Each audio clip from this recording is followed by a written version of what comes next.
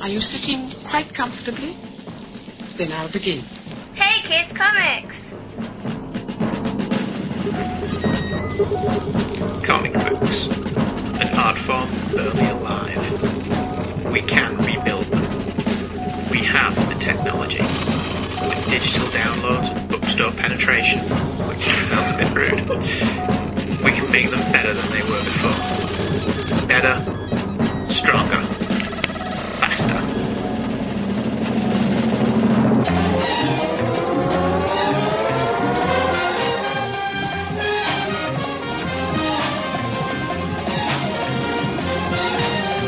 Hey Kids Comics! And here are your hosts, Andrew and Michael Leyland. Hello everybody! Hello everyone. Welcome. Have you done that for a while? And welcome back to Hey Kids Comics. What number of special is this? Don't know. Have you lost track? I have. Okay, fair enough. This is the penultimate special for this particular run. One more. This is the straight to video run. Because that's what penultimate means. This is this is the straight to video series. Next year we have straight to Laserdisc. Who listens to Laserdiscs? You watch them. Who still watches Laserdiscs? You don't, so that will be our least successful year for podcasts. Alright, we're trying to bring back a defunct format. The year after that it'll be straight to DVD. Okay, right, fair enough. Oh dear me. Anyway, so tonight we felt we'd give Jim Lee a bit of a kicking of late. You're right. And I felt we were being a little bit unfair to the guy. Because he noticed. He was quite upset about us. He does get very upset when we say stuff like that to him when he's looking at his bank account. Yeah, that's true. And he looks at that bank account, but it cannot fill the empty hole inside his breast. That we've created, yes, that we've dug that hole, and he looks at that millions upon millions upon millions of dollars that he has in the bank account, millions, and he goes, really? "I think so." You get millions from drawing comics. He sold Wildstorm to DC. That must have been a healthy chunk of change. Maybe I really am in the right job. X-Men sold 1 million plus copies. Right. So assume he only made $1 a book, if that, from his sales. That's still a millionaire, isn't he? Before he even went to Image. So, and he commands top dollar for his commissions if he does any. Yeah. Stuff like that. So I would imagine he's one of the higher earners. But that is as nothing when he looks and listens to this show and he hears us bitch and moan about him. And he weeps. Yeah. He weeps into his shredded wheat. God, Jim Lee's delayed comics. I can't help when my child's being born. Well, Jim, you kind of can.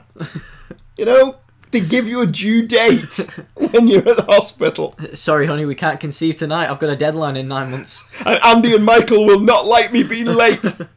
So he cries into his shredded wheat every morning. So we're going to throw... Does it take him 9 months to do a comic? Just the one?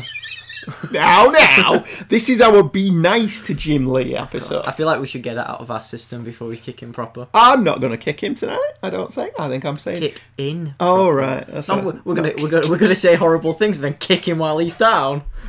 I think we've already done that on many occasions. Alright, okay, fair enough. Tonight, though, we're going to be nice to Jim Lee.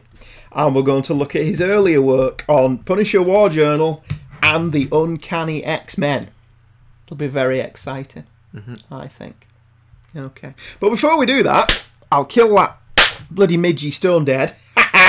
Crushed it between my own hands. You know what I was like then? Mr. Miyagi with the chopsticks. When you can do it with the chopsticks, I'll be impressed. I did it with my hands. Does that not count?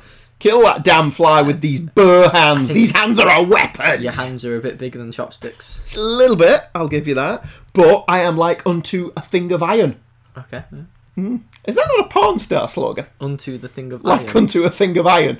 I can make mine harder than iron. Yeah. Anyway, moving swiftly on and away from the uncomfortable topic that Michael does not like. We will have a look in the email sack. Let us dig through the email bag. Dig through the sack with our iron hands. Oh, feel all that lovely email. And the lovely email consists of 2. Count them, 2 emails. The first one's from the lovely Luke Giaconetti. Some say that we've not done this bit for some considerable time, and that he doesn't perhaps approve of the new hosts. All we know is he's called Luke Giaconetti. And Luke has emailed in about the Darwin Cook tribute, which was special number 304, I think. Right, okay. This is number 805. Okay. We number them in the same way that Doctor Who seems to age. Right. 1 minute he's 790, the next thing he's 904. And then suddenly he's 1,200 in the space of a few episodes and a regeneration. See, I was thinking it's been a long summer, but not that long. No, but it's been a good summer in terms of banking these specials. I suppose, yeah. Luke says, Silver Age Andy and the iconic Michael. I like being Silver Age. I like being iconic. Do you? Yeah. Do you think you're iconic? Oh, I'm very iconic. I think you're iconic. At the moment, you're looking your most iconic. Am I? Yeah, the hair's not too long, Okay. but it's long enough to sum up the essence of Michael. I am at the peak of iconicness. Yeah, the beard's stubble, but a little bit more stubble than Indiana Jones. The beard's getting a bit too. Yeah, too you're much almost soul patchy, but not quite. Yeah. So you're not quite in the let's shave that soul patch off. You got a band t-shirt on and jeans. That's older than me. A band t-shirt that is older than you. Yes, and a pair of jeans. So you're kind of the iconic Michael. All you need is your jacket on. I do, yeah. And it's a bit warm inside. You're at the ultimate of iconic appeal. I am the epitome of podcast coolness. You are the epitome of iconic podcast cool. If podcast had a cool rating, which I don't think it does. But if it did, the inverse. let's not forget that. If it did. Yes. Yes. Okay. Darwin Cook. No, he doesn't. Luke Giaconetti says, not Darwin Cook, unfortunately. Hey, fellas, just a quick email for real this time to let you know that I very much enjoyed your Darwin Cook tribute episode. I was not familiar with the kryptonite story that you covered, but now I feel that I have to track it down. Obviously, I was taken aback and saddened by the death of Cook much too soon, of course. I met him one time at Heroes Con in Charlotte, North Carolina back in 2008. Cook was the headliner guest and he did the artwork for the show's Advance Order incentive poster as seen here, and Luke has of course provided us with a link for the Heroes Online. Oh, look at it, that's actually quite... Didn't they use that as the New Frontier cover? They did. I thought they did. So that ultimately, Luke, went on to be... Is it your New Frontier? Yeah, the deluxe edition. Yeah, so not the absolute edition that doesn't have an issue in it, but I now have that issue both digitally and in print. Yes. Just thought I'd mention that. So yeah, that is a stunning piece of artwork, as usual from Mr. Cook. Wonder Woman with a big cheesy grin on her face, which is what we like to see. At the time, I did not own nor had even read New Frontier, but I was a huge fan of his artwork nonetheless. I had him sign the poster, which now hangs in a place of prominence in the room with the rest of my comics and crap. What an amusing story. Cook was a bit of a Luddite, and he did not particularly like technology, to the point that some of his fellow DCers accused him of essentially distrusting technology. At the Charlotte Convention Centre, you have to take an escalator down from the ground level to the main hall. My friend Adam and I were taking the escalator down, and someone asked if he could get past us. It was Cook. No, we graciously let him pass, but both immediately had the same thought. We could have just kept stepping backwards and trapped Cook on the escalator. Now, Mr. Cook, I think a full sketch each would be enough to let you pass, don't you agree? The other Cook story I wanted to share deals again with technology. My brother is tight with a pair of creators who have done a lot of work for DC as a team. They told the story of being out in San Diego when the New Frontier film had just been released, and at the big DC Comics dinner that year showing off to Cook that they had the movie on their phone. This apparently utterly freaked Cook out. How can the movie be on your phone? It's a movie! The industry lost a very talented and passionate creator with the death of Darwin Cook, and I'm sad we will never see his work again, but glad that the work he created will endure forever. And that pretty much sums up what we felt about it, wasn't it? So, one of the best things about him, though, is how everyone has a story about him. Mm-hmm. Yeah, he was one of those guys, wasn't he? Yeah. He's kind of almost 60s cool. 40 years too late. Because he was, wasn't he? He was. He was a very cool guy. Next email, final email for tonight. Bronze Age Team-Ups episode. Tom Panarese. The mighty Tom Panarese. He's wearing a Greatest American Hero t-shirt in his little picture there. Can you see that? I can. Leave it at night, I'm walking on air. Never thought I could feel so free. You not joining in? It doesn't take anything for a musical interlude, does it? I am a musical episode, dude. Sometimes I'm amazed. What? At the things that'll just trigger it. What, just on the show or just in life? Just in general. I want to be in a musical of my life. That's what it is, and songs just appear and Right, show up okay. at random, and lyrically they will get altered and tweaked I bet slightly. you even like have your own ambience music in your head when you're walking around while you're working. Like Bod. You don't remember Bod? When I was a kid, there was a show called Bod, Right. and he was this little bald guy, and everyone on the show had a theme tune. Right. So Bod was, and PC Copper was bum bum bum bum bum bum, and Aunt Flo had music as well, but I don't remember that because if she was on the flow, we don't really want to know.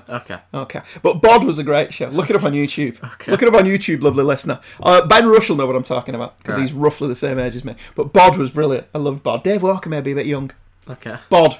You keep saying that. Well, that's what the show did. Every time it said a name, the theme played. You know, like that Family Guy spoofer who wanted his own theme tune. Yeah. Bod was that. That's what Right, Bod okay. was. PC Copper. Bum. It was a brilliant show. Love Bod. Anyway, speaking of other people that are great and lovely. Hello, Leyland. Hello, Tom Panarese.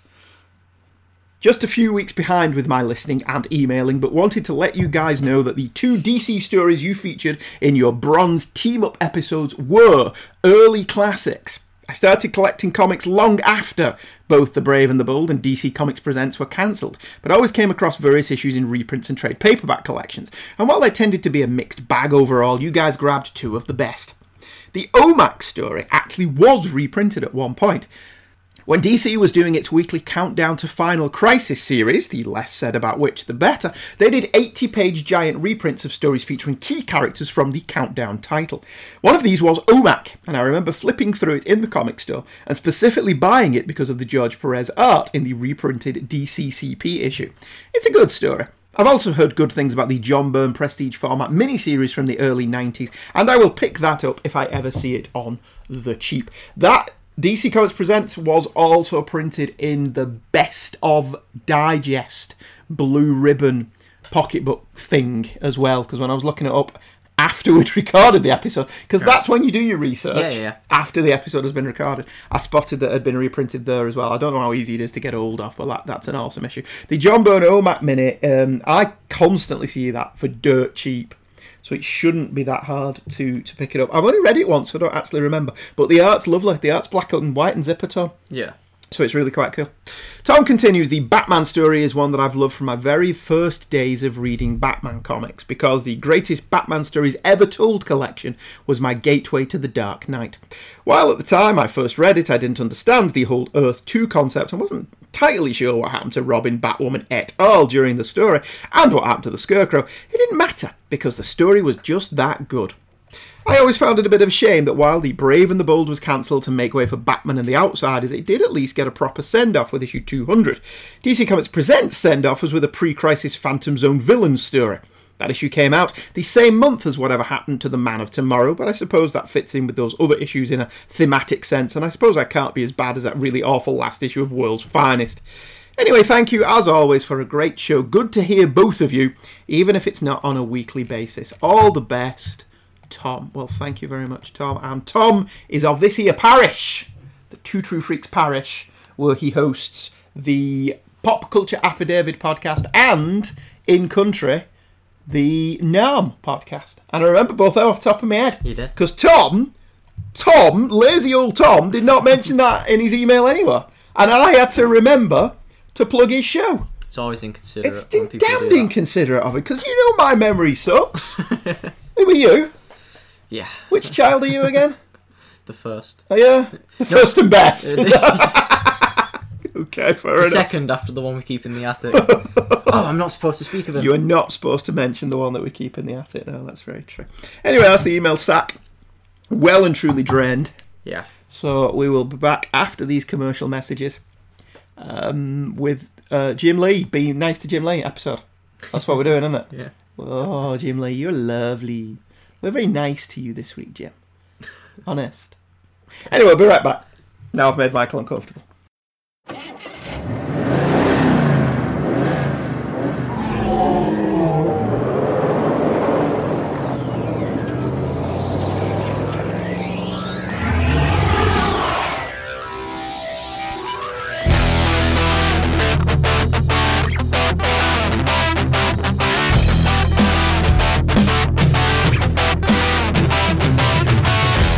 Xenozoic Xenophiles. a fan podcast devoted to the comic series Xenozoic Tales.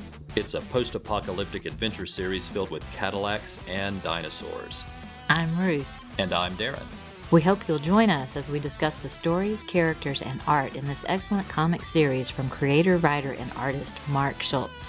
Xenozoic Xenophiles is available at podbean.com and on iTunes and Stitcher. And find us at xenozoicxenophiles.com.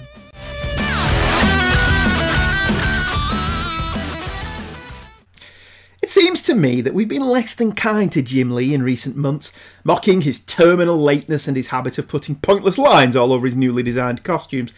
But there was a time when Lee was an up-and-coming artist and a name to watch. Starting at Marvel on a very much past its prime Alpha Flight in 1987, Lee's clean and stylised art was spotted by editor Don Daly. Daly quickly tapped Lee to draw Punisher War Journal, a brand new title in Marvel's new format. New format books cost a little more due to the paper stock, but it enhanced the art greatly. Punisher War Journal was where I first met Jim Lee. I remember picking up issue 1 when it came out, and I was suitably impressed by Lee's art. It had a sheen to it, sure, but Lee couldn't hide behind speed lines or skin-tight suits in this Punisher book, and this is probably the reason I cared about Jim Lee when Image started, even though I had little interest in his other work. It's hard to imagine now, but when Punisher War Journal issue 1 came out in the summer of 1988, Lee only had a handful of issues of the aforementioned Alpha Flight and an issue of Solo Avengers to his credit. By 1991, he would be Mr. X-Men and one of the biggest superstars in comics, arguably a position he's maintained for over 25 years. Do you remember first meeting Mr. Jim Lee? No, I've not met him yet. You know what I mean, his art. Probably. Knowingly, Batman Hush. Unknowingly, that X-Men annual. Yes, because we'll talk about this later, but this is your X-Men annual, isn't it? Yeah. So the first time you noticed, because when we started this show... Right. All those years ago. Ago. Yes, those decades ago when you were still a teenager. When I was like this. Yes. And then you said it's alright a lot. I did. Yeah. It's alright. You were a big Jim Lee booster. Was I? Yeah, you were a big fan of Jim Lee back in the early days. Are you still? Yes. I think no. Yeah, I think No, I like him and I'll read stuff he's doing. He's been on a gradual decline for a few years. Okay, why do you think that? He just has. His quality of art. You noticed it too when you started rereading Justice League. I did, actually. Read Hush, then read Justice League. Yeah. Different man. Yeah. Okay. Well, the issue of Punisher War Journal that we've picked for the show is issue number 8, the first done-in-one issue of the run that came out in September of 1989, with a cover by Mr. Lee and Klaus Janson. The Punisher stands atop a New York cornerstone as the city that never sleeps twinkles in the background. This looks suspiciously to me like Janson did the backgrounds and Lee the main figure. The purple sky is odd, but it's an eye-catching cover. I quite like it. What do you think? It's moody. Yeah, it's a moody Punisher cover. But this Punisher's quite funny to me because he's the talks a lot. He's the super anti-action hero Punisher, isn't he? Why? With his big guns and his gadgets. Oh, right, you mean he's very much in the mould of 80s action movies. Yeah. Yeah, alright, I get what you're saying. The Punisher in Escape from LA. But it's very much prototype Lee. Yeah. The guns are there. I have no idea what that one is in his left hand. At least the other one's a recognisable weapon. The pouches are there, but not ridiculous because they're actually a pouched belt, which he would later adopt for Batman. I do like how he's the teeth on his skull aren't pouches, but they're still part of his belt. But they're still part of the belt, yeah. Is he wearing a headband? It looks like it. Or is it a bandage? It's a bandage that he doesn't need to wear, so he wears it as a headband. Because he wears a bandage in the comic around his head. I presume that's just a throwback to the previous issue where he fought dinosaurs.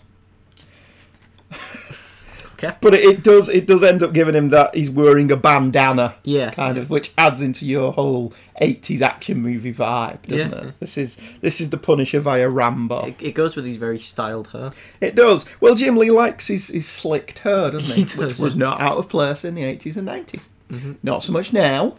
No. But back then, fair play to the man. I like that cover. I still do think there's more of a Janson vibe to the background than the main figure. Well, there's more of a Janson vibe throughout the issue. Wait, Klaus Janson didn't hit the issue, did he? Did he not? No, Jim Lee. This is all Jim Lee. Because it looks pretty much. In certain places, it looks like a clone of either Frank Miller or John Jr. Jim Lee.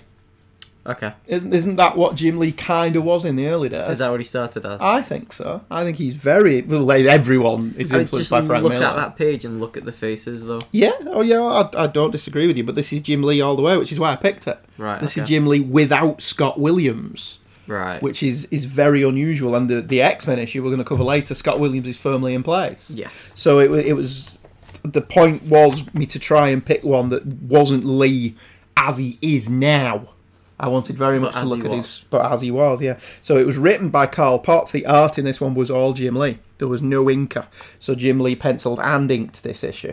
And he kept a reasonably tight schedule on this book. I think he did something like the first 12 issues, but then he had 4 issues off, and then he came back for 4 issues, by which point he was Mr. X-Men. Right. So he wasn't bothered with him with the Punisher book anymore. I wonder how different his career would have been if he'd stuck with the Punisher, as the Punisher made it huge in the late 80s, early 90s.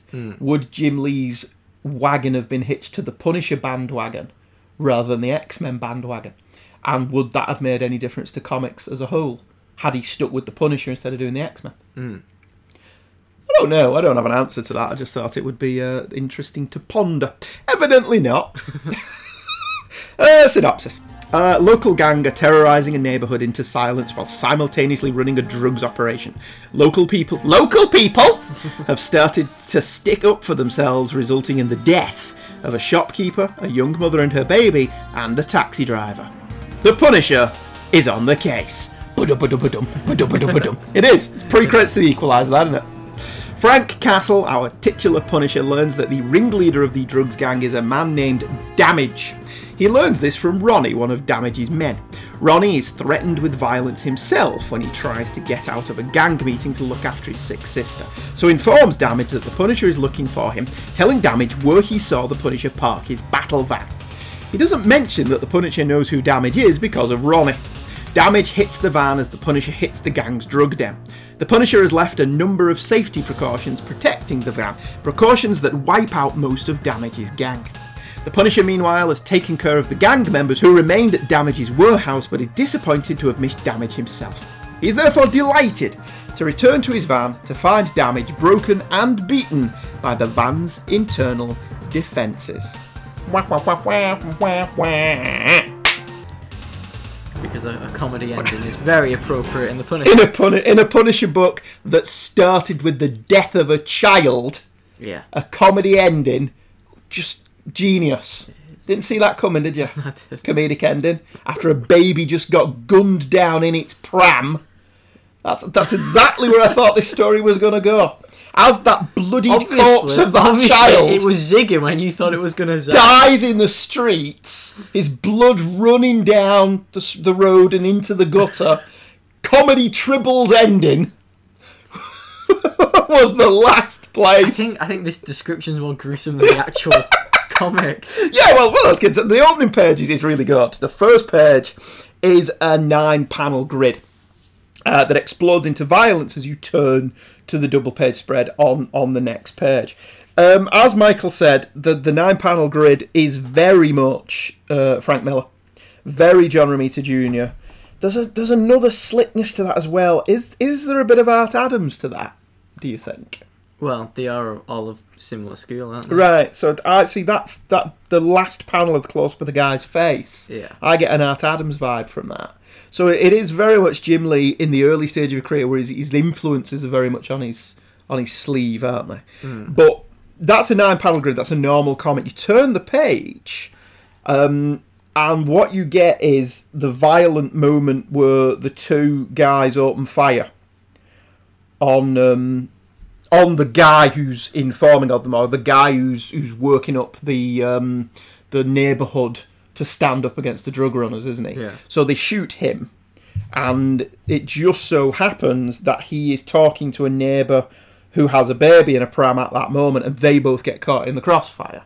So it's quite a grisly open, and what Lee does there to great effect, and something that you could do in the new format box, was he opens the page up. So there's no border around the page. The borders have completely gone, and it's running right to the end of the page. The effect that has is the double page spread bleeds out, Yeah. which is what it's called, isn't it? As people are bleeding out. Which I thought was actually really clever, because what that does, because it goes off the page without a border, it gives your mind this image of this scene being a lot bloodier than it actually is. I mean, it's still pretty gruesome. They've just gunned down a baby in a pram, but you only actually see the baby's foot. Yeah. So it's all in your head. It's the perfect kind of comic book violence, in that it's there, but it's not there. Yeah. Your head is filling in a lot of that because they're falling from panel. Yeah.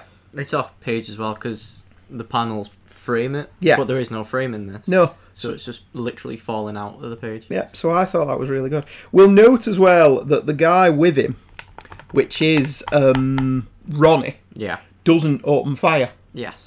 And Ronnie is actually slightly disgusted by what's going on here, that Damage is doing this. Isn't this a tale of a broken home and bad life decisions, and he's been Yes. dragged into this gang and he's now regretting that? Yeah, well, essentially that's what the story's about. Yeah. Well done. We were going to talk about that later, but we may as well talk about it now. Right, okay. It's about gang war.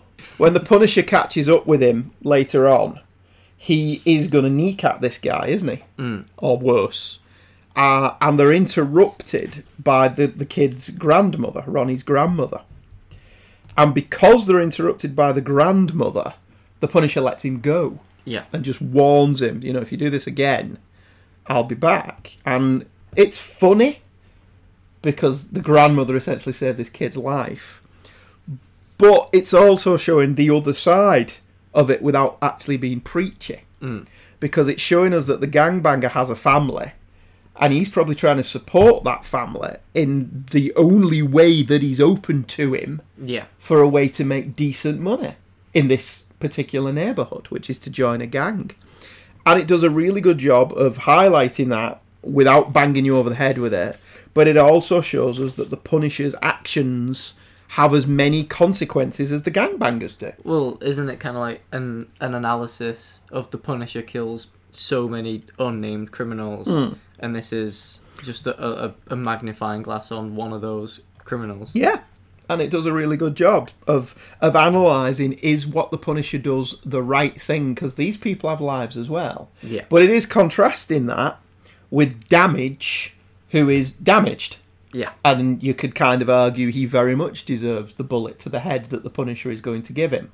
Because he's irredeemable. He's got no redeemable facets. Yeah. Whereas... He's damaged in a more subtle way than having it tattooed across his forehead. he's called Damage, so he's not that subtle. That's true. He actually wears it as his name. But then, by following Ronnie, you've got a situation here whereby if the Punisher had killed this kid, what happens to his family? Yeah.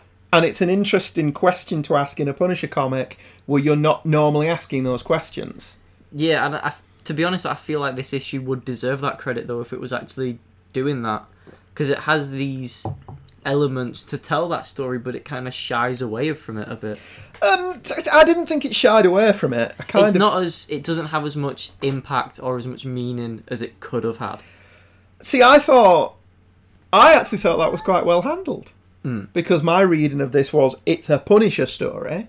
Do we really want to get too in deep on the people that the Punisher kills? Because then he's not the hero of the story anymore. And the story's done this is to its credit, but maybe it's not a road you want to go down too much. I think that could be interesting, because Garth Ennis explored it in Punisher Max. A Punisher story where it doesn't include him necessarily, but is about him. Yeah, as a presence. Yeah, well, that's essentially a lot of the time. It could have worked like this, but instead they've got Batman Punisher.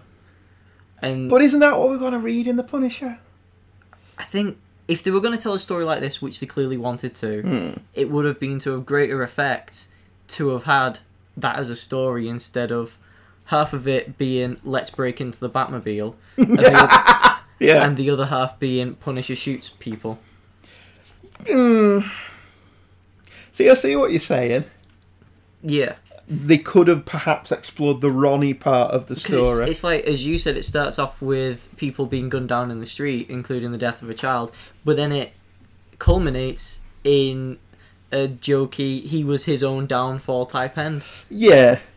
it has elements of good stories and elements of others, because I have no idea what the whole Japanese family bit's about. But no, I was just gonna. I've got a does it- note at the minute. The Shadow Masters Yeah. are a subplot in this issue, and it's completely irrelevant to this story, as evinced, lovely listener, by the fact that I completely skipped it from the synopsis, and we could have talked about this entire issue without even without mentioning even it. mentioning those 3 pages. But it's got good elements. Yeah. The gangs are affected by the Punisher.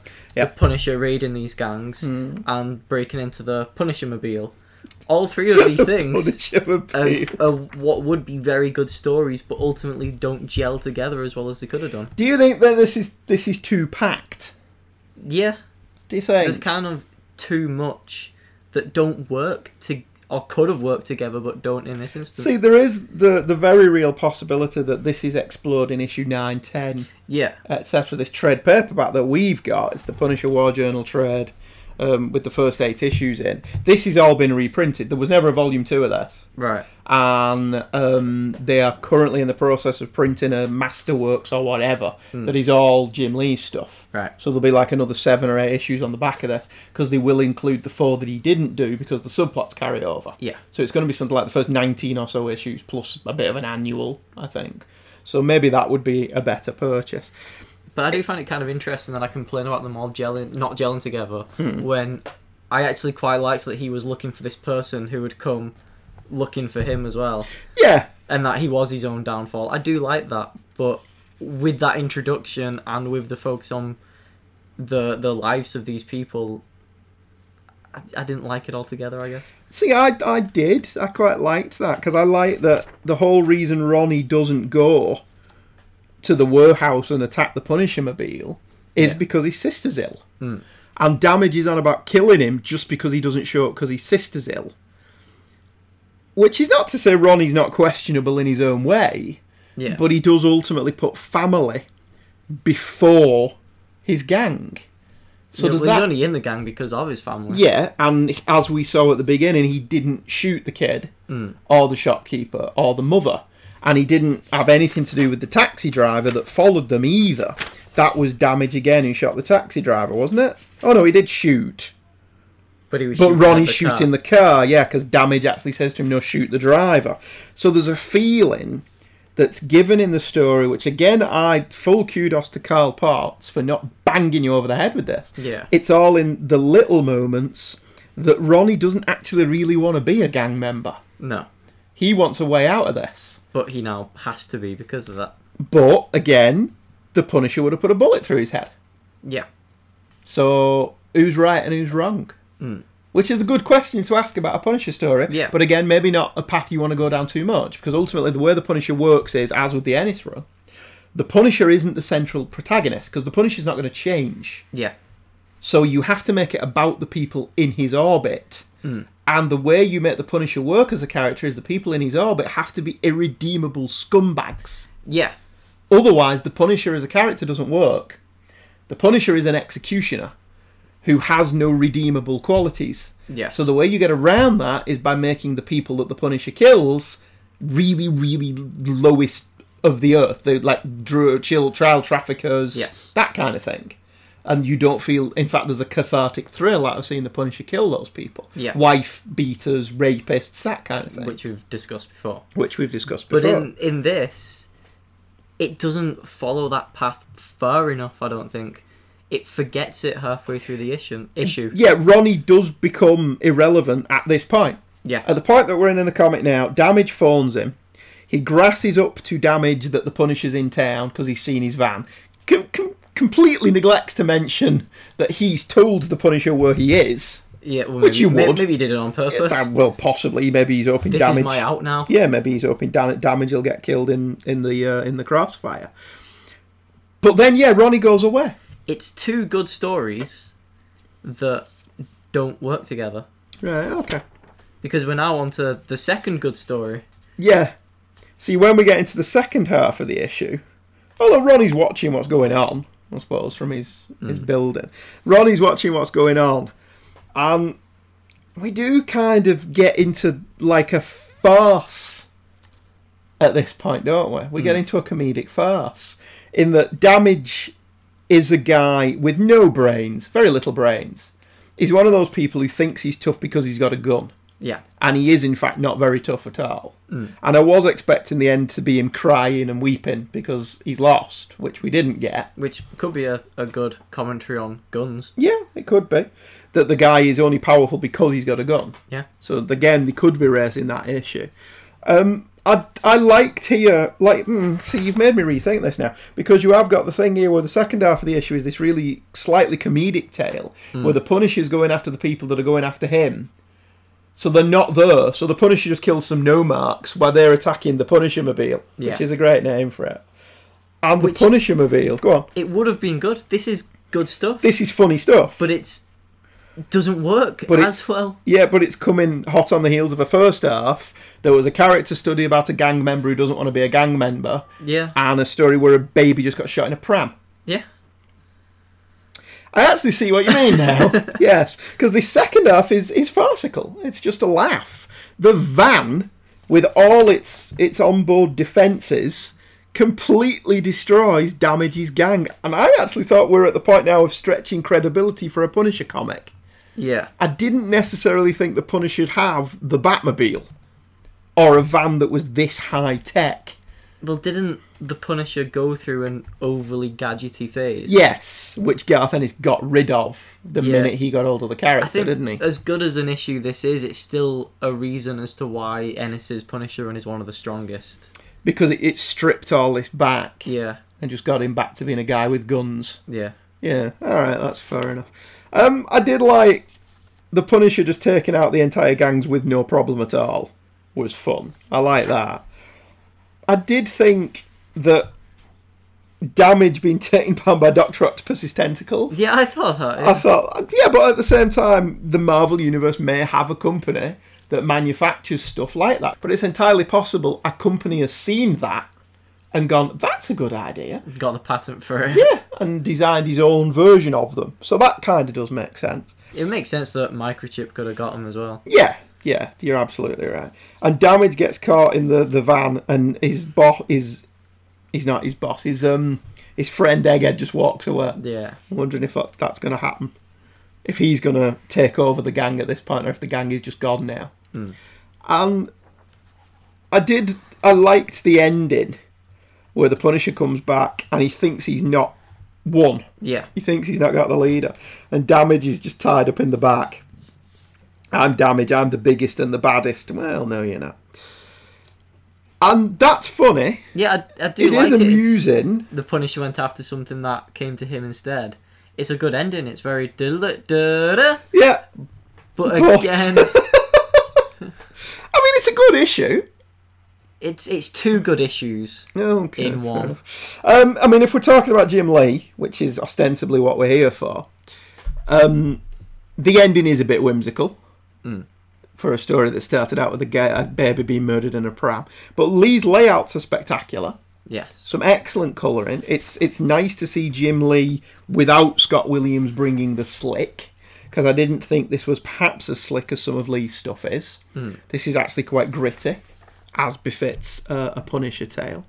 And he's having to draw real people in a real world, and it really demonstrates what a great artist he could have been. Yeah. If he'd carried on down this path, which is why I asked the question earlier if he'd hitched his star to the Punisher bandwagon instead of the X-Men bandwagon. Maybe he would have made millions, but then lost it all as the Punisher dwindled. Or maybe it would as the 90s moved into the 2000s and the Punisher began to sell less. Or maybe he would have still gone to Image when he did. Maybe Image would have happened or whatever. Yeah, because it was still Marvel who wouldn't pay for the plane ticket. But then, if he was on the Punisher and not the X-Men, would he have been going to all these conventions promoting the X-Men, which was Marvel's top title, if he was on the Punisher? Because, as we'll mention later, him being on the X-Men was a mistake, was a fluke. Right. He was second choice. So, what I liked about this, other than Michael talking about tonally, it just switches gears halfway through. Yeah. Which, when I read it, I was kind of went with and didn't really notice. It's you that's pointed that out, and I'm looking at it now going, yeah, you're kind of right here, aren't you?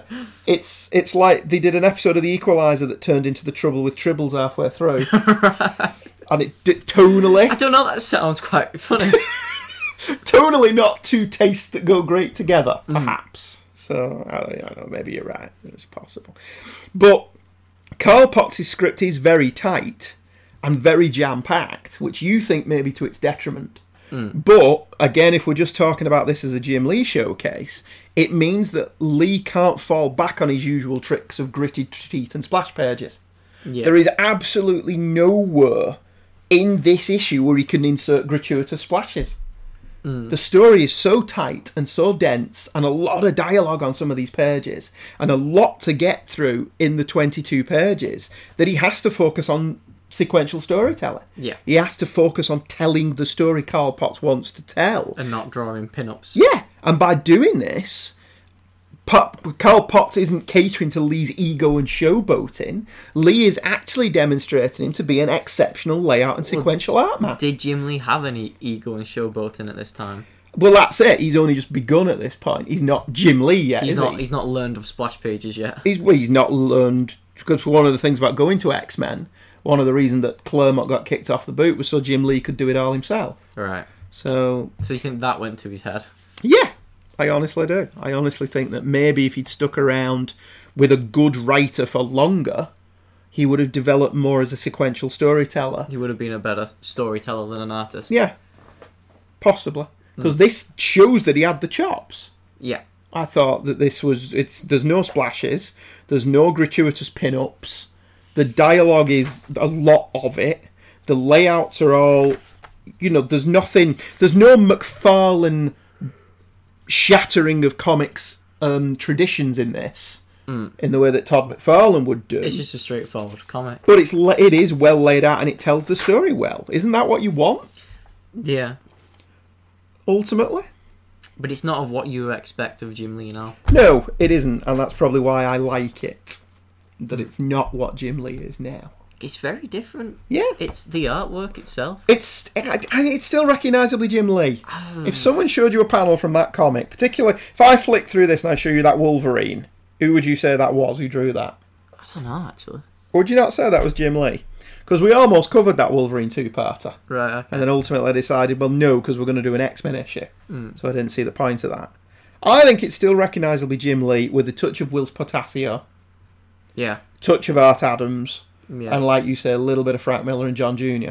I would have said it was Frank Miller, to be honest. Some of the panels. It's far too clean for Frank Miller. If not Frank Miller, then definitely Klaus Janson. See, it's not scratchy enough to be Jansen. Some of the faces, though. I wonder if Jansen did some... What's his name on it? Because, see, the thing with this is, the credits for this book Are all were at the always on the beginning. letters page. Yeah. In the comic. They were never actually in the comic. So all you've got here is that pencils Jim Lee, inks Jim Lee, Don Hudson, Scott Williams and co.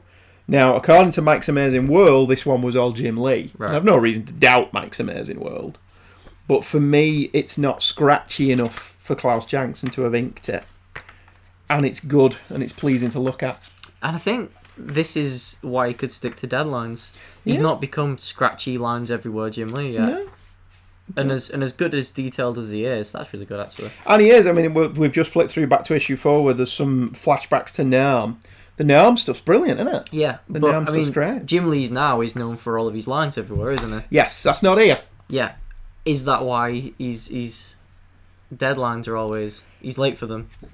Oh, well, I don't know, because I would argue that the artwork here is more detailed. Yeah, but Jim Lee's now got his style. His signature style. Yeah, so there's a difference between whether you're good and whether you have a style. Hmm. And Jim Lee now has a style, whether or not he's good or not. Right. But is that style the reason why he's late for deadlines? Possibly. Or known to be late for them? Yeah, if we're going to be nice. We're going to be nice. We're gonna Jim be Lee, nice to handsome them. man he is. He is. He's a very handsome man. And he procreates with the best of them. I think that's fair to say. Oh, what was your overall impression of that, then? I enjoyed it. But I think I might have enjoyed it more if they were two separate stories. Or maybe you'd have enjoyed it more if you'd read the whole trade, possibly. Maybe. But as an issue on its own, It was good. it's two... I think it's two good stories that don't work well together. Okay. See, I thought it was quite tightly packed, well scripted, good art. I did point out that the ending seemed a little bit what's-it compared to the beginning, because that did jar on me a little bit when I read it. Yeah. I did not notice until you pointed it out that there was a massive tonal shift halfway through the book, where it suddenly becomes a farce and a comedy. Yeah. So, fair play to you. All right, fair enough.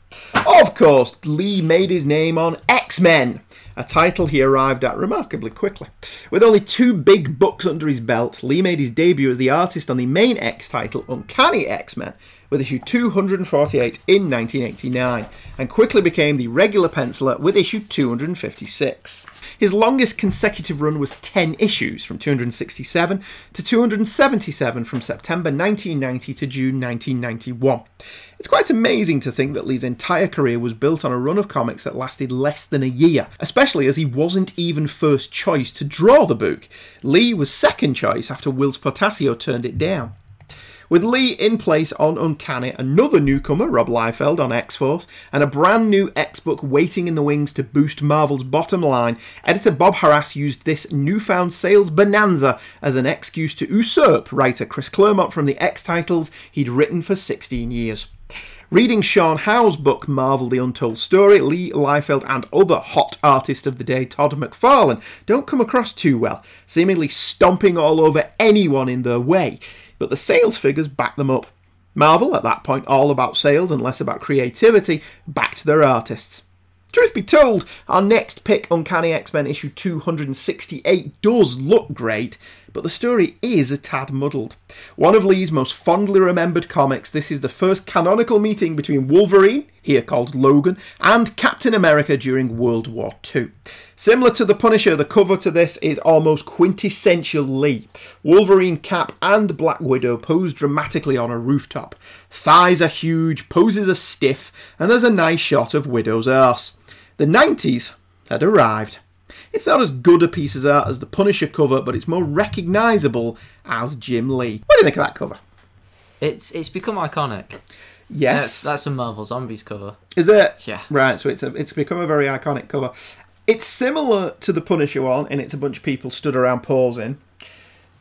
It's more posed and more stiff. And more along the lines of, I've drawn this because I can sell the original art for a ton of money. More Jim Lee. Yes.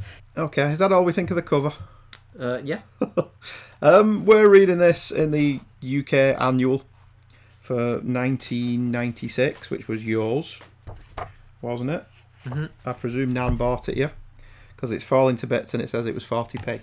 Yes. So she must have got it from some sale somewhere. I think it's fallen to bits because I read it that much. You did, yeah. As usual with the annuals, there's an awful lot of other material in this. There's an index page, and the main story is by Scott Lobdell and Chris Bacalo, which is nice, isn't it?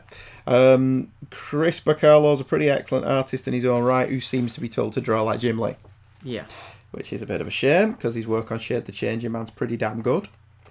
And then you've got the requisite text story. I don't know where that's come from, and no one is credited as having created it. So it's not like that Grant Morrison or Alan Moore one in the Superman annuals. Oh, yeah. So when they first started. Poster by Tim Sale, which is quite good, isn't it? Mm-hmm. Wolverine's a bit big, Yeah. I think, but that may just be Tim Sale. John Romita Jr. has given us one of Gambit, Storm and Jean Grey. The inker is... I can't read. Roop. Yeah, alright, fair enough. And then there's a pretty good one by Scott McDaniel, which is very, what would you say of that? Very stylised one of Jean Grey. Yeah. Lots of negative space. Is that Negative's right? black. Right. Isn't it? I don't know. But there's No, negative is white. So right. Yeah. So, and there's no lines defining the character. It's just colour. It's just colour, which is really good. And then an utterly shit one by Liam Sharp, which apparently that's Iceman. Why has he got spikes sticking out of his shoulders and wrists? And is that Jubilee? I think. And the Beast looks terrible. Yeah. And that one's awful. Madripoor Nights. Written by Chris Claremont with art by Jim Lee and Scott Williams. Madripoor 1941. Captain America comes to the aid of a Russian man who is being attacked by ninjas because Claremont is heavily influenced by Frank Miller. To emphasise this fact, the ninjas are agents of the Hand, because of course they are. Cap runs into problems and is aided by a mysterious man dressed like Indiana Jones. The man, who says his name is Logan, is also hunting the Hand. Later, the three gentlemen have a drink together, with the Russian revealed to be Ivan Petrovich. Logan antagonises Baron von Strucker, just also happens to be in the bar, and Ivan explains that Strucker and the Hand seem to be in league together and have kidnapped a young girl who Ivan is looking after, Natasha Romanoff. Logan has no truck with child kidnappers and helps out, but is apparently killed in the attempt. This allows Cap and Ivan to rescue Natasha, but they are betrayed by the American consulate, who is in league with the Nazis. The Hand want Natasha to be their master assassin and begin the ceremony to initiate this, because the Hand always have to have some tedious ceremony before they do anything. To no one's surprise, Logan is still alive and aids Cap and Ivan in stopping the Hand and the Nazis. 49 years later, the then present Natasha, now the Black Widow, is attacked by the Hand, but is aided by Wolverine, Psylocke and Jubilee. Widow tells Wolverine that she is in Madripoor due to rumours of an alliance between Strucker's children, Fenris and Matsuo Tsuruya Baba. Yabba Dabba Doo, leader of the Hand, and she aims to discover where they are meeting. Psylocke, Black Widow and Jubilee discover that Strucker's kids are to meet up on a yacht, and as Jubilee disables the engines, Wolverine takes out the gun. Black Widow is furious to learn the Fenris and Matsuo that they have captured are fake, and the real deal have apparently anticipated their attack. Monitoring the events via CCTV, the shadowy figures toast their victory, hopefully the first of many. The splash page is undeniably iconic shot of Cap. Yes. Shield looks a bit flat, Yeah. rather than curved. Claremont's narrative voice is very odd here, in that this beautifully drawn image of Captain America leaping into action, all in his iconic star-spangled glory. And Claremont writes these captions about how Cap is wondering how he could be such a moron to have volunteered for the super serum, leading him to be in situations like this. Yeah. It's a bit daft, that. It is. Maybe Claremont just doesn't like Captain America. Why would he not? I don't know. It is. It's kind of like you kind of know what you're getting in for with Claremont, though. Yes, overly verbose Yeah. in many ways. Which is a shame, because early Claremont was very good. Yeah. Later Claremont, and I can kind of understand why he would be a bit shooed away. What, kind of shoved out the door? I mean, how long's Dan Slott been on Spider-Man? You think after 16 years we're going to be shooing him away as well? I don't know that he's necessarily been on for 16 years, it just feels that way. Yeah, you're right, this era of the X-Men isn't particularly well regarded by X-Men fans who feel that Claremont has kind of lost his way at this point and was meandering a bit. I have to confess I've not got a clue what's going on with the X-Men portion. Yeah. I vaguely recall Psylocke and Jubilee, but I don't remember them being part or the main focus of the team, which is what they are. This is essentially Wolverine's Angels, isn't it? Yeah. So for me, the 1941 or 1942 versions of the book were the preferred versions. Yeah. So that's, what do you think? Yeah, maybe it's the reserves team. I don't know. Yeah, it is. Wolverine's he's just friends with him, so they're off on their own little Well, him adventure. and Jubilee had that kind of Batman and Robin thing going on for a while, didn't they? Yeah. Where she hung around with him in Madripoor, where he wore the patch, which was a when disguise. he was called Patch. Yeah, and everyone was just like, yeah, we know it's you. Yeah. But if you want to be called Patch... It is kind of silly to name yourself after your disguise. Yes. It's like if you wore a bandana and called yourself Bandana. Yeah, nobody would recognise you. Yeah. If you wore that bandana, that would actually be really good.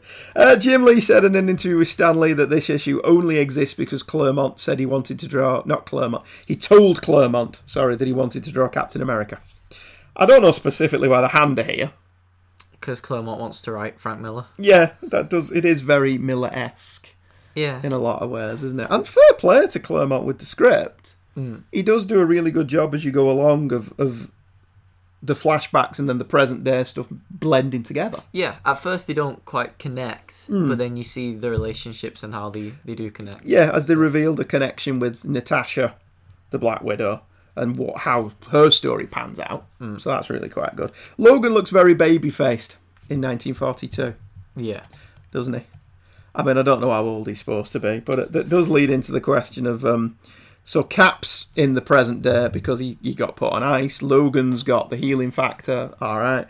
Why is Black Widow, who would clearly be in her late 50s, early 60s, still active and sexy as a 25-year-old? Good genes. Is that what it is? Yeah. I've not got a clue. I don't remember there being any precedent for Black Widow being in World War II. I mean, granted, she's only here very briefly. Yeah. But I don't remember them ever. She was a Cold War spy. I mean, if you're going off the original conception of her, then yes, in the 1960s, she would have been born in the 40s. Yeah. But this is implying that she's aged in real time. So she'd be 50 years of age at this point. 49 years after she's in this story, if we assume she's, what, 6? Yeah. So she's 55. She's not jumping around like that as a 55-year-old, surely. I mean, she could be in very good shape, but, you know. I got nothing on that. I mean, maybe one of the things that people have said about this story is it screws around with established continuity somewhat. Yeah. Maybe it's more the Black Widow stuff than the Captain America Wolverine stuff. It's the most apparent thing that springs to mind. Yeah, that like Black Widow was alive in World War II. How old would she be then? And it doesn't work, does it? Because you end up thinking that instead of following the story. And Jubilee does point that out. Yeah. And then goes nowhere with it. So that's Claremont kind of ignoring that. Also, typically Claremont, Black Widow spells 3 panels speaking before she eventually passes out due to the drug. Yeah, it's So how much exposition can I say before I pass out? yeah, that's quite funny. Yeah. That's quite It's kind of like you got to time yourself, and then we're gonna attack by this giant robot, and then Magneto should have. What happened next? Tell me. I like the idea of a giant robot. They all they have high scores. The X-Men have this tally chart, kind of like in Top Gear.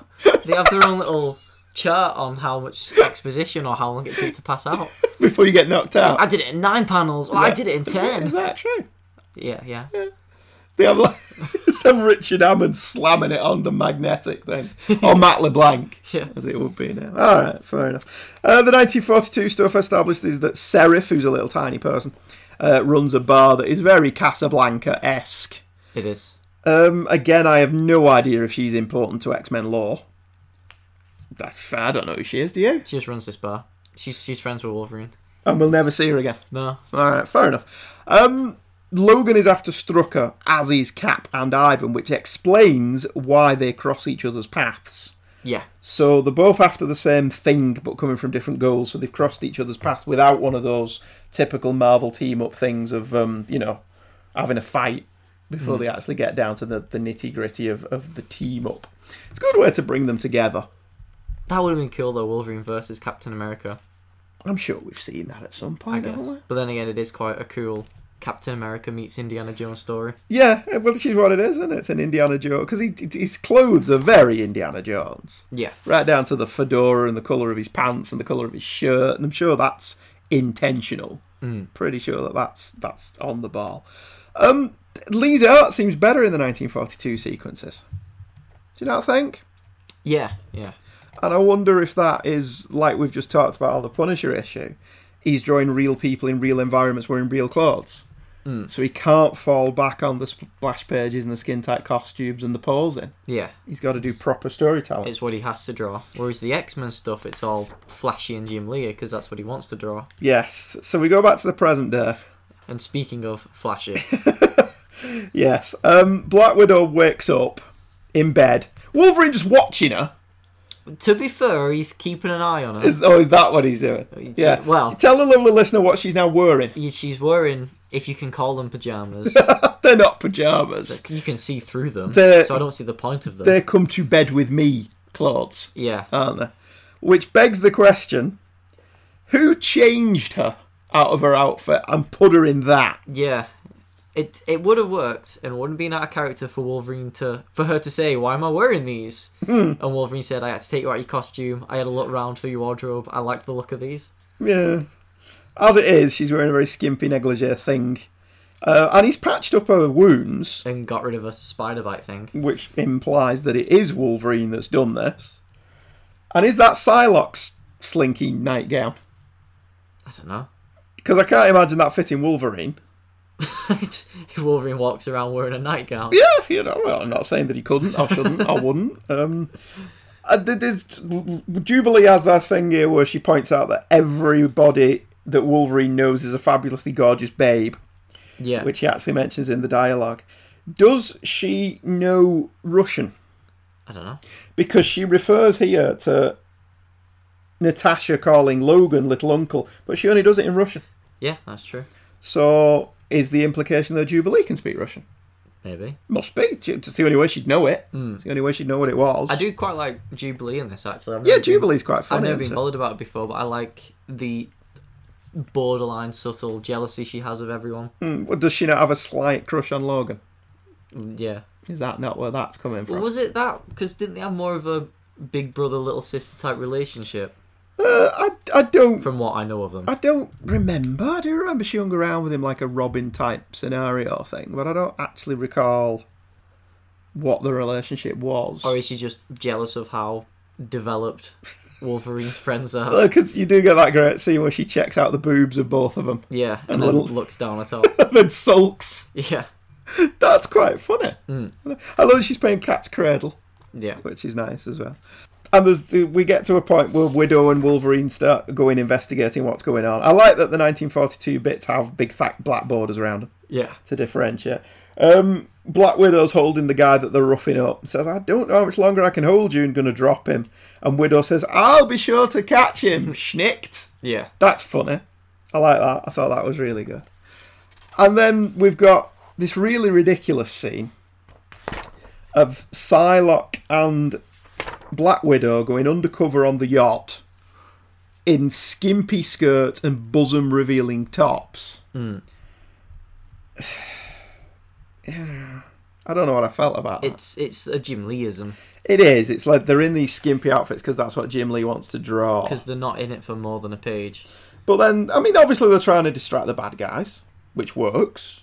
You know, if you're going to distract men, what's the best way to distract them? With a couple of pretty women wearing not very much. Yeah, but are they dressed like that to distract men, or are they dressed like that because that's what the men on this book and reading the book wanted them to wear? Yeah. Especially scenes on the very next page, they're removing the wigs and the costumes, but they've got the full superhero costumes on. Yeah. And it's like, well, surely Black Widow would have to squeeze into that for a while. And then Psylocke's got to put all those silly bands around her thighs and her muscles. Yeah.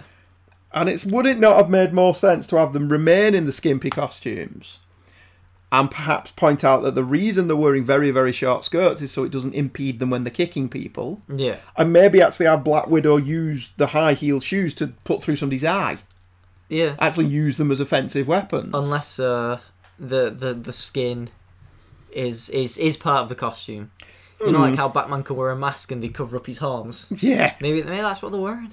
And I like that Jubilee... Just a full body skimpy outfit. Yeah, and they just rip it off and then the costumes are underneath. I like that Jubilee tries to shake her ass as well. Yeah. And because she's obviously feeling slightly threatened by the presence of Black Widow and Psylocke. So yeah, that's very 90s Jim Lee there, isn't it? You know, Captain America seems very blasé about Wolverine killing people. But he is a soldier. But as we've mentioned before, he's a soldier and it's World War II and, you know, they're Nazis, so maybe that's fine, isn't it? Nobody, even in our times of great offence being taken at the slightest thing, nobody's going to say killing Nazis is a bad thing. No. Really. I hope.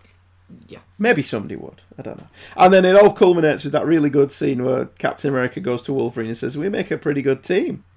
Sure, you want to come with us? And Wolverine's like, work alone. I don't want to be somebody's sidekick. And Cap's like, well, I kind of thought you'd be my sidekick. Yeah. That's funny. Good funny bit of dialogue, though. And it all ends with the targets getting away, because at this stage in the X-Men's development, Chris Claremont was exceptionally adept at raising questions and not terribly adept at answering them. This was a pretty good issue of the X-Men from this time period. Yeah. Bearing in mind we don't know anything about this time period. No. It was an interestingly good written story. Well written story. Good written. Okay. But I make my own English, me. Well, no, because the way I think about it, well written means it was a well. It was well written, right? But okay. Good written, it's because it's not well written. It has its problems, but it's still good. Oh no, I thought he blended the two plots together very well. They came together very well at the end. I mean, yes, but he still had the chronological questions. There's a lot of questions. Yeah, how is Black Widow this old? Who are the bad guys? Where are the rest of the team? Yeah. All of these are valid questions, but you know it's convoluted. And it's the World War II stuff's fun. Yes, It's in Indiana Jones meets Captain America. Fun. Yeah, the World War II stuff is exceptionally good. We're here to look at Jim Lee's art, though, and say nice things about Jim Lee to make a change. And on that score, I thought this was a winner. Yeah, he's good, but his downfall is that he has now found his style. Yeah, it is amazing how quickly he became Jim Lee. Yeah. And then stopped developing as an artist. Isn't it? So, yeah, I don't disagree with that. Because there are a lot of Jim Lee-isms. He's found his style, which is good, but his style is... It's very Jim Lee. Yeah. Yeah. I mean, it's not as bad as he would get. Again, there's not a lot of splash pages in this apart from the opening page. The storytelling is pretty good. Again, he's not like McFarlane in the breaking of the way comics were traditionally laid out and trying to bust out that design. But what he does is exceptionally slick and exceptionally well done. And like you said, Wolverine's glowy red eyes of anger. Yeah. It's a good panel with the little vampire teeth. It's all exceptionally well done, but the problem with it is that there are certain elements where it's Jim Lee drawing what Jim Lee wants to do. It's Vicky Vale in her underwear again. Yeah. Okay. I mean, I suppose the thing that we have to point out is this was 25 years ago, and yet it does look like Jim Lee could have drawn this yesterday. Yeah. Within reason. It's Jim Lee and Scott Williams. And there's a good Commander layout, the anatomy's good, but it's like his development as an artist stopped at a certain point in 1991 and then never changed. He's kept his style all the way throughout, but it was more refined. Yeah. Or he refined upon it, but now not so much. Now he's gone away a little bit. Yeah. Is that what you think? The cover to the annual is one of the covers to his X-Men run. I don't know which number of X-Men it is, but it's the one with all of them on the cover, Jim Lee and Bob Wiacek. That's actually really good. Do you not think all the figures are too close to each other? They all look like they're like this, I suppose, yeah. don't they? Instead of actually a suitable distance between them. I suppose. But still, it's really good. And the colouring's good in it as well. But what kind of cover is it? It's a Jim Lee cover. It's Wolverine posing with his claws out. In all fairness, it's a good annual cover. Yeah, it makes an exceptional annual cover. Because that's what they press ganged it into. Yes, this is falling to bits, but it was second hand. I mean, the main difference for me between this, what we've just covered, and the Punisher issue that we covered earlier on, is that this is where Lee hit it big and defined his style for good and ill. Yeah, the Punisher one, whilst it's good, he's, as we pointed out, he looks like a whole bunch of other artists. Yeah. Whereas in this, that's undeniably Jim Lee. Yeah, and it's the Jim Lee of today in many ways. Big boobs, skimpy costumes, posing, and that's just the men. Thighs as big as the panels. Thighs as big as the panels, yeah. Muscled chests. Yeah. And all the stupid poses. Like, come on, what's Wolverine doing there? Yeah. Yeah, that's what I'm saying to you about the 1942 stuff. He doesn't have Wolverine doing ridiculous poses. Even though he's holding Black Widow, he's still... Yeah, he's like chest out, stomach in. Oh, clenching my biceps so you can see me guns. And like outside of comics, because it's kind of like that's the style of people pose like that in comics. But it's Captain Hammer. Yeah. The only person, hey there, Hammer Man. The only superhero who poses like that outside of Jim Lee comics is Captain Hammer. Yeah, and see, but like I say, he's not doing that in the 1940s stuff. He's a real guy drinking real beer in a real bar. Yeah. Wearing Indiana Jones fedora. Do you think he has this thing where drawing costumes tricks him into drawing poses? No, I think he has this thing where he draws costumes and suddenly in the back of his mind is he can sell the original art for a shit ton of money. Yeah, no one cares about the people. Yeah. They just care about the costumes. Yeah. So, like, you'll get most pages will have at least one reason for somebody to buy the original art. Yeah. A girl in a skimpy costume, or Wolverine with the glowy red eyes of anger, or something like that. Was that a Jim Lee thing? Because I thought that was Rob Liefeld. Maybe Liefeld had a word in Jim Lee's shell-like. Yeah. And said, look, you can make extra money if you do this. And suddenly the stories have been written to highlight splashes and dramatic poses that can then make them more money in the after-sales market. So it could be one of his mates, "Hey Jim, I really want to buy you original art drawn Captain America," and then it's, "Hey Rob, can you write an issue with Captain America in it?" Can you write me an issue with Captain America in it? Yeah. And that to me is the main difference between this and the Punisher. His Punisher work is more nuanced. It's more real than his X-Men work.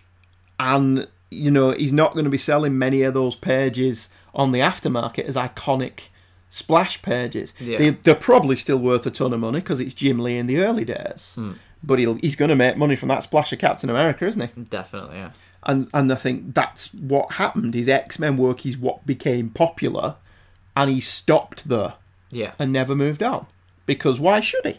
You know, in the pantheon of image creators, he and McFarlane were the better artists of the original 7, weren't they? Maybe Wilts Portacio was up there. Eric Larson was a bit too cartoony, but he still had a good, unique style. Yeah. Where he wasn't just aping other people. But McFarlane and Lee were the ones that stuck out from the crowd. And Lee's ultra-slick style was comics in the 90s. And he did it well.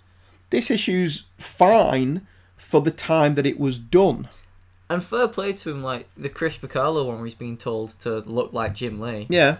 Jim Lee's pretty much a nobody, or a nobody becoming a somebody who's done very little, but he completely shifted the tone of the comics industry. Same with McFarlane. Yeah.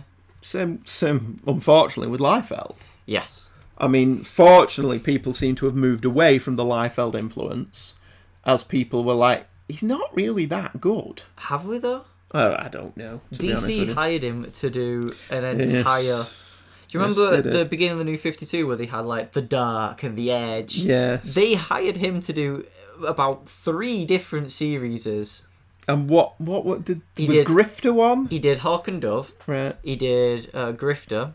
And he did Hawkman. And he did Deathstroke. And how long did they last? About 2 issues. Right. See, so... But Jim Lee stuff, Justice League, he did that for a year. What did he do after Justice League? More Batman. He did it for 6 months solid. Yeah. Took 2 months off, did it for another 6 months solid. With many hands as inkers. And then stuck to covers. And then did a little bit of like Batman Europa and... Batman Europa he's been doing now for, what, 9 years? Well, what's the deal with Suicide? It was in development for just under a decade before it was an actual thing. But even then, Jim Lee was going to do the entire thing, but he only did 1 issue. Right. We do it with different artists on every other issue. And what's the deal with Suicide Squad?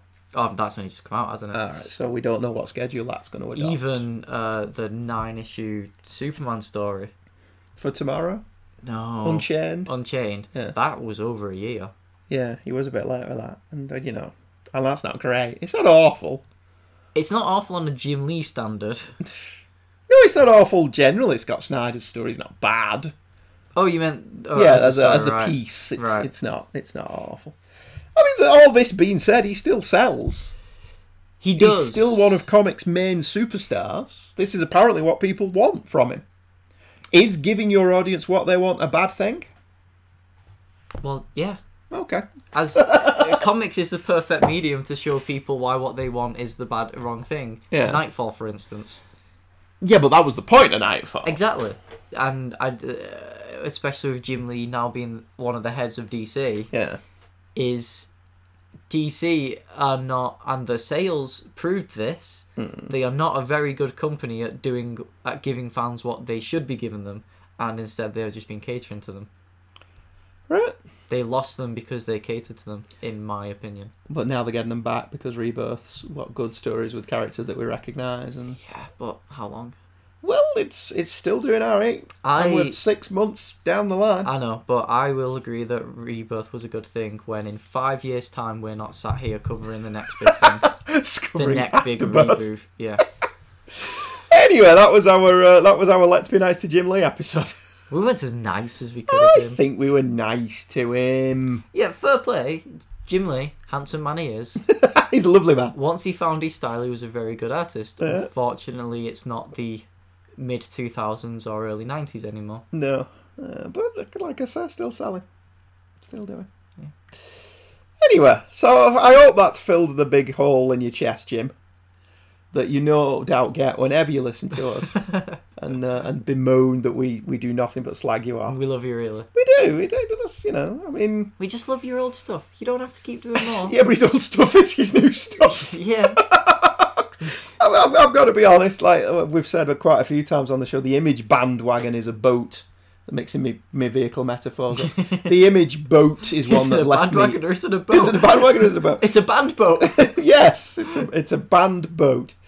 The Image band boat is one that left me on the island, because that's just not where I was as a comics reader at that point.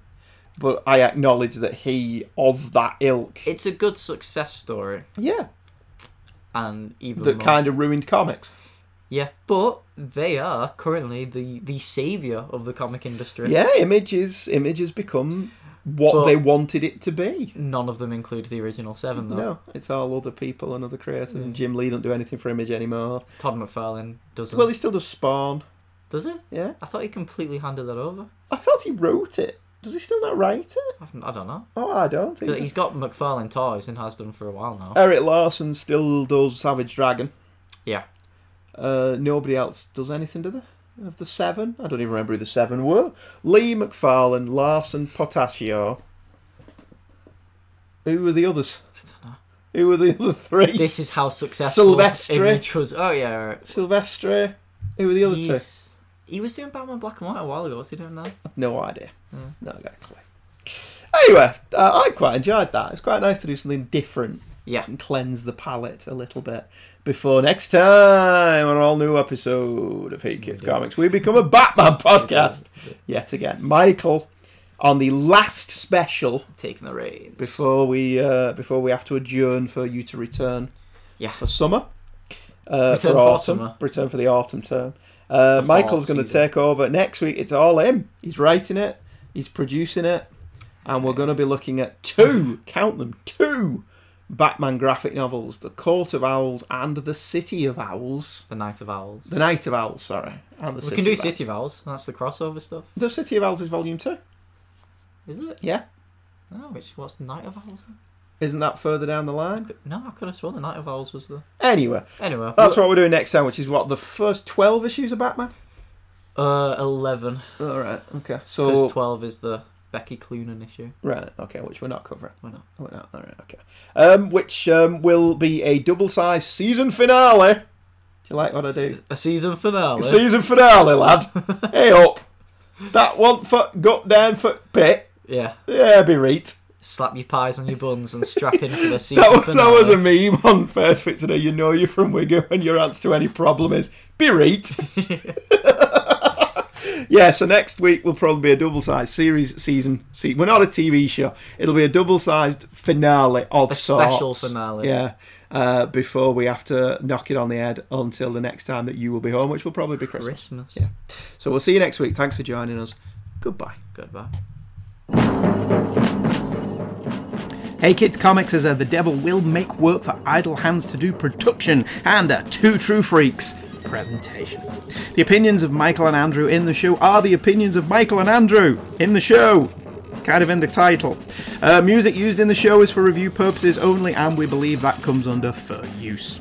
If you want to drop a few tips in our tip jar, feel free to use the Two True Freaks Amazon link, which costs you nothing, but gives us a little something to help produce content like this. Michael and Andrew are both on Twitter and on Facebook, and correspondence to the show can be sent to heykidscomics@virginmedia.com.